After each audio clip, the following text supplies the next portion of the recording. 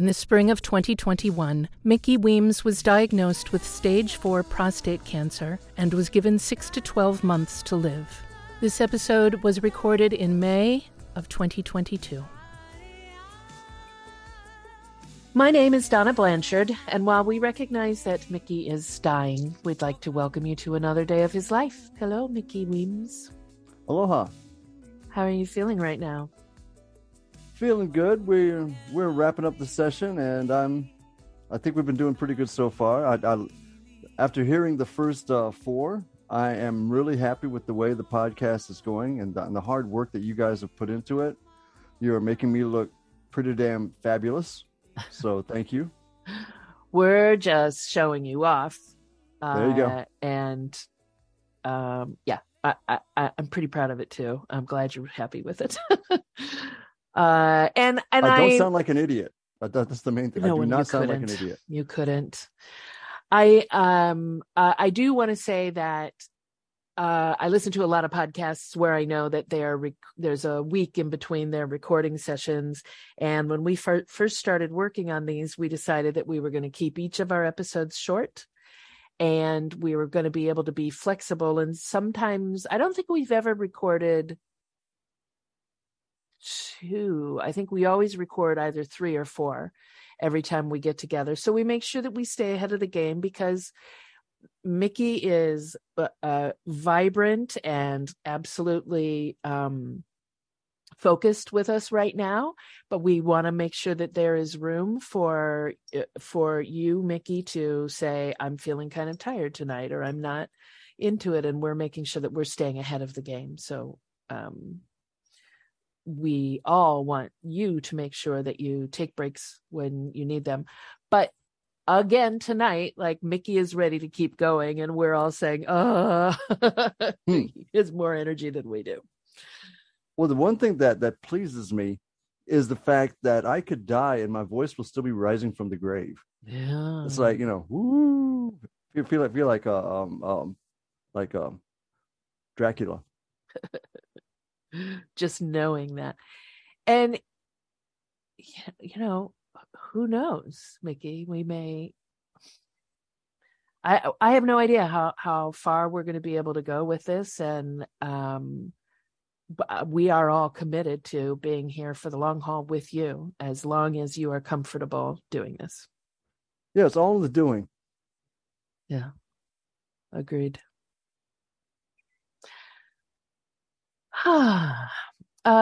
Let's talk about Shaiva, yeah. Shaiva spirituality. What is that? Okay, it's the belief in Hindu cosmology, typical Hindu cosmology. There are many, many gods. There's a rumor that there are 360 million of them. But there are some gods that are really, really popular, more so than others. And they tend to go into 2 major families. And the 2 families are Vaishnava and Shaiva.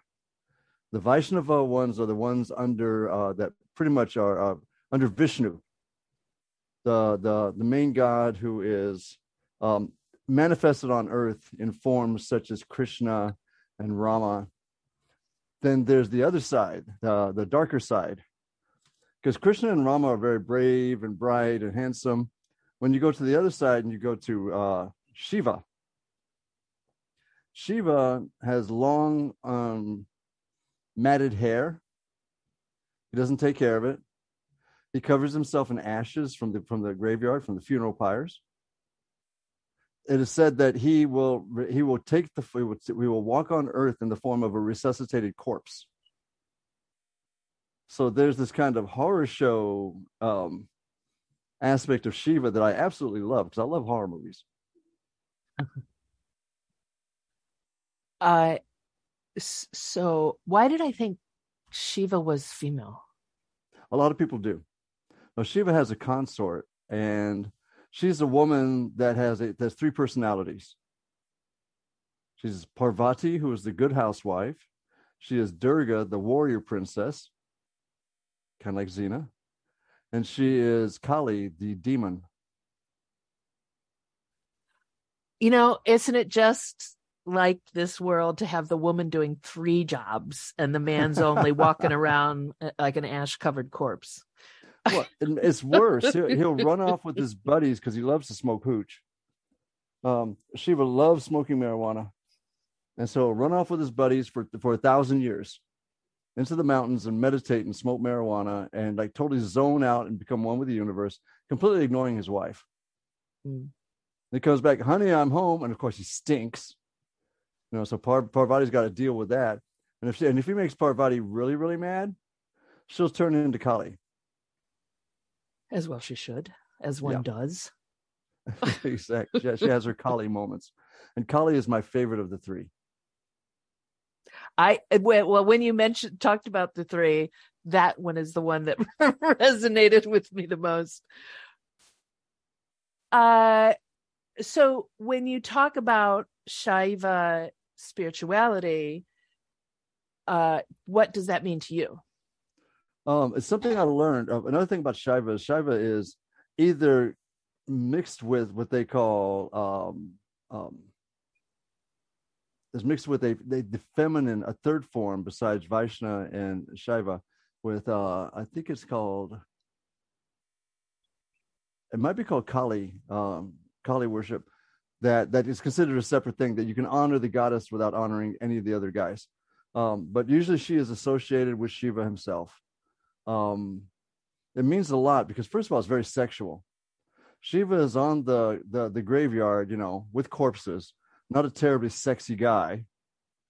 But then when he gets together with his wife, they have sex so hard, they go at it so intensely that they merge.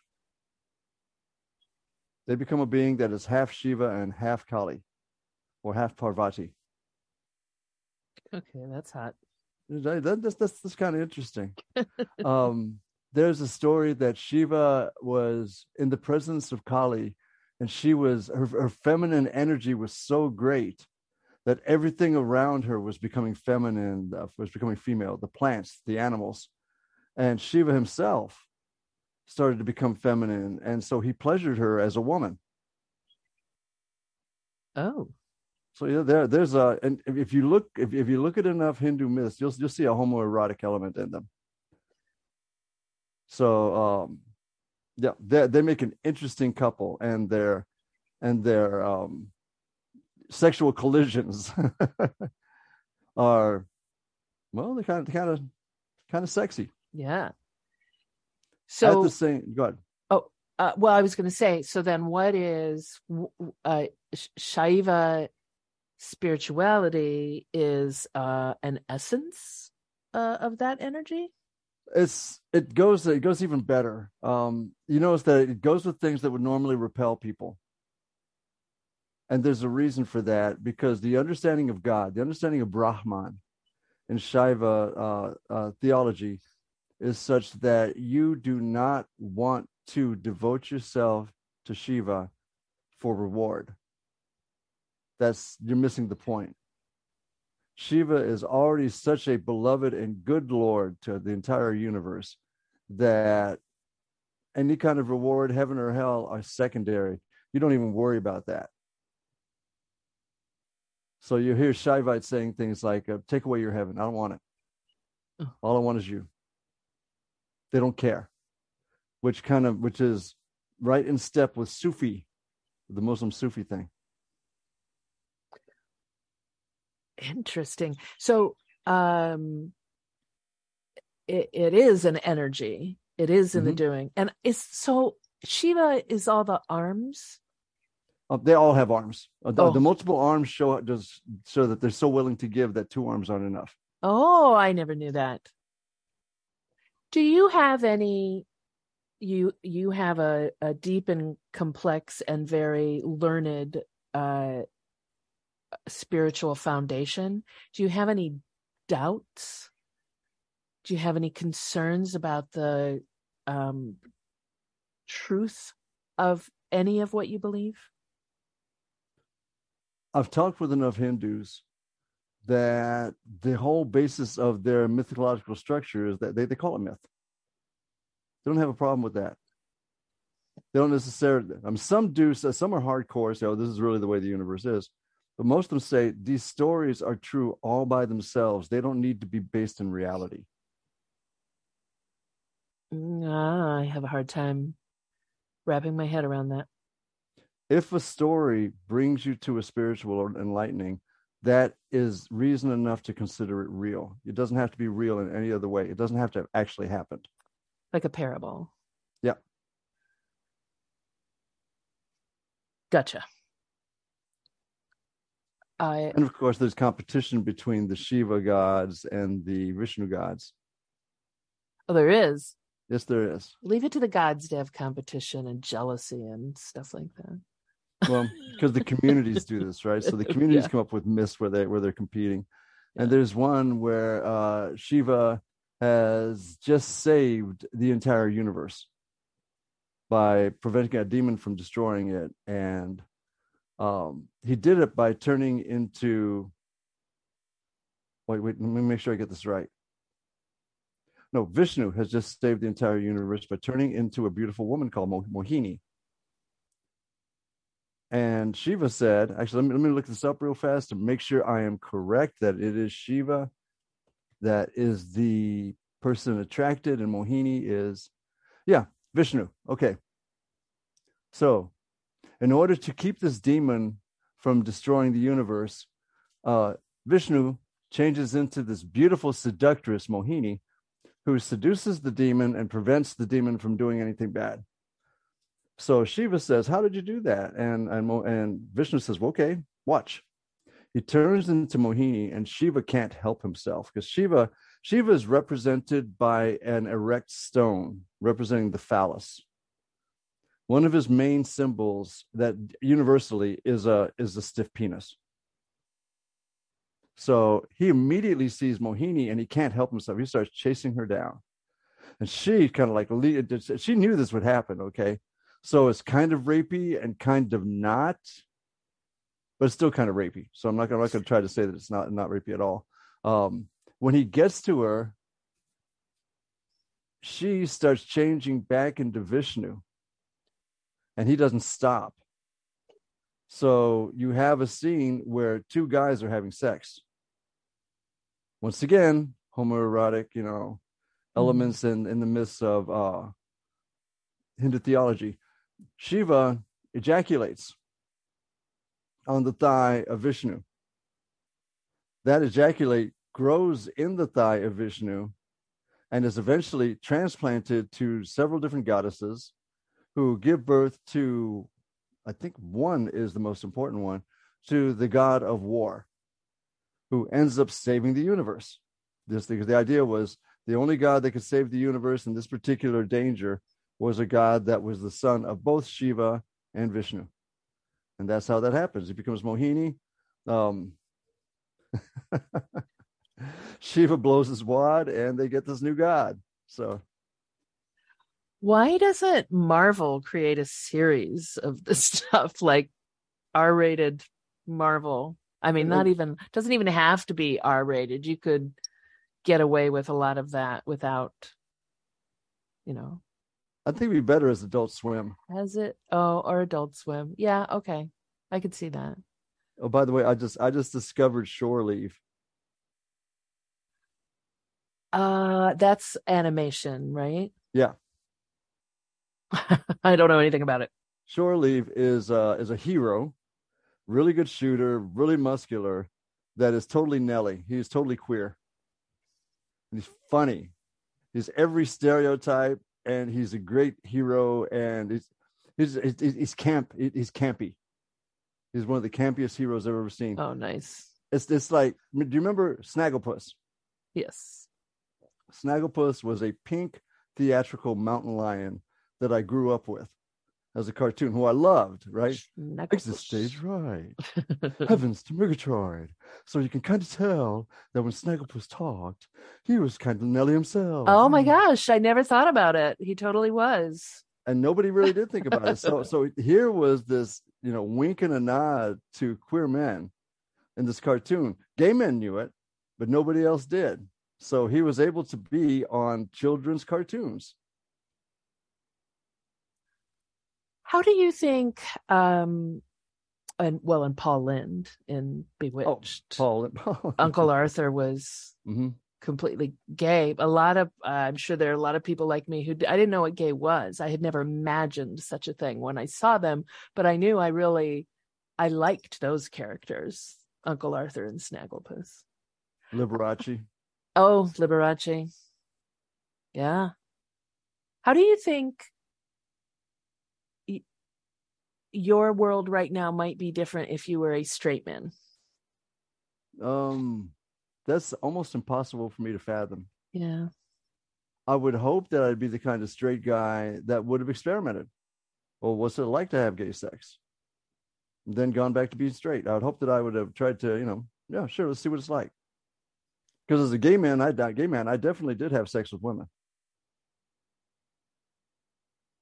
So, I don't know. I have recently heard from a very straight man I've known all my life who said that he thinks that um every man is tempted, but it's a man's job to, big air quotes, be a man.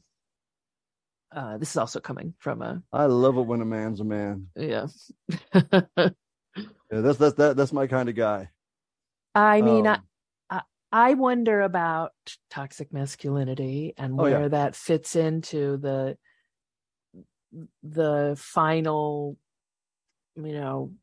months. I think that probably a lot of, and I don't want to put words in your mouth, but I think that a lot of your ability to have peace with where you are now is having peace with yourself. Do you feel like you have peace with yourself?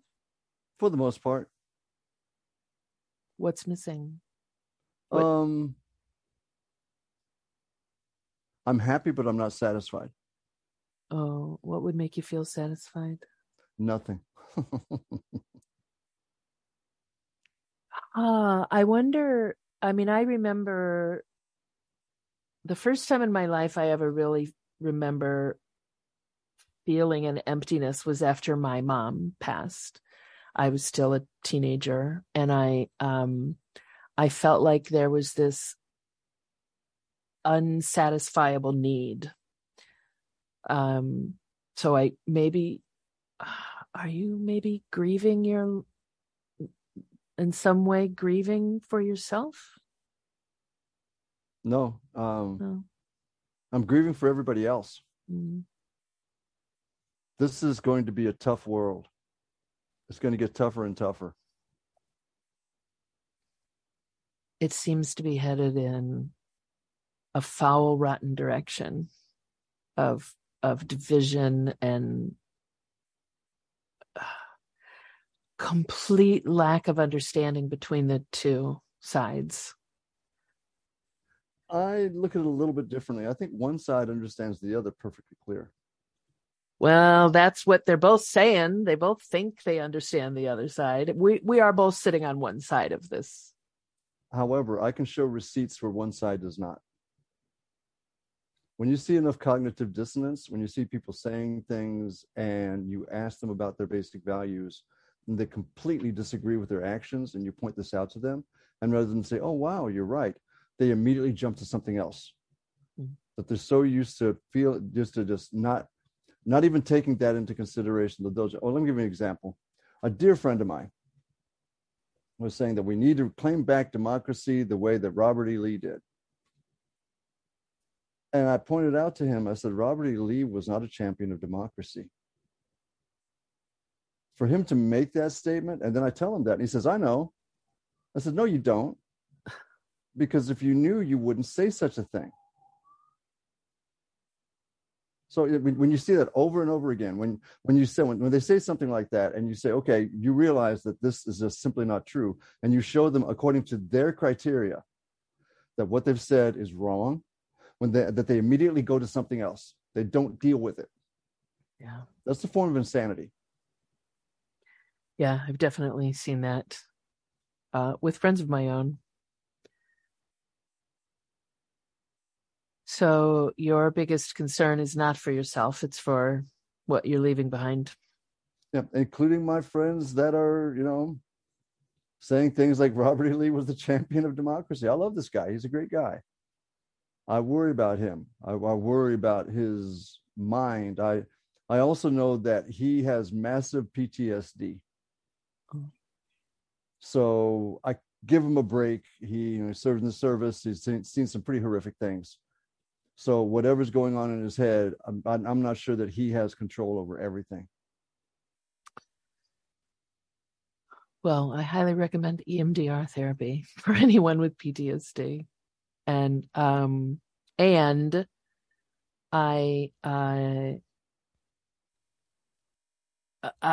feel like for anyone in your position to be concerned with others, not for yourself, it doesn't surprise me that you would say that. And also, I believe you when you say that. I don't think you're saying that because it sounds like a good thing a hero would say. I think that you really are.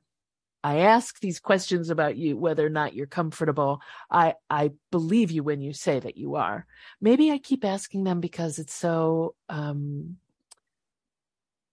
if I got the same diagnosis, well, it'd be pretty strange if I got prostate cancer, but if I got if I got ask no questions. If I got a similar diagnosis, as many as there are redheads, there are as many intersex people born in this world as there are people born natural redheads. That blew my mind.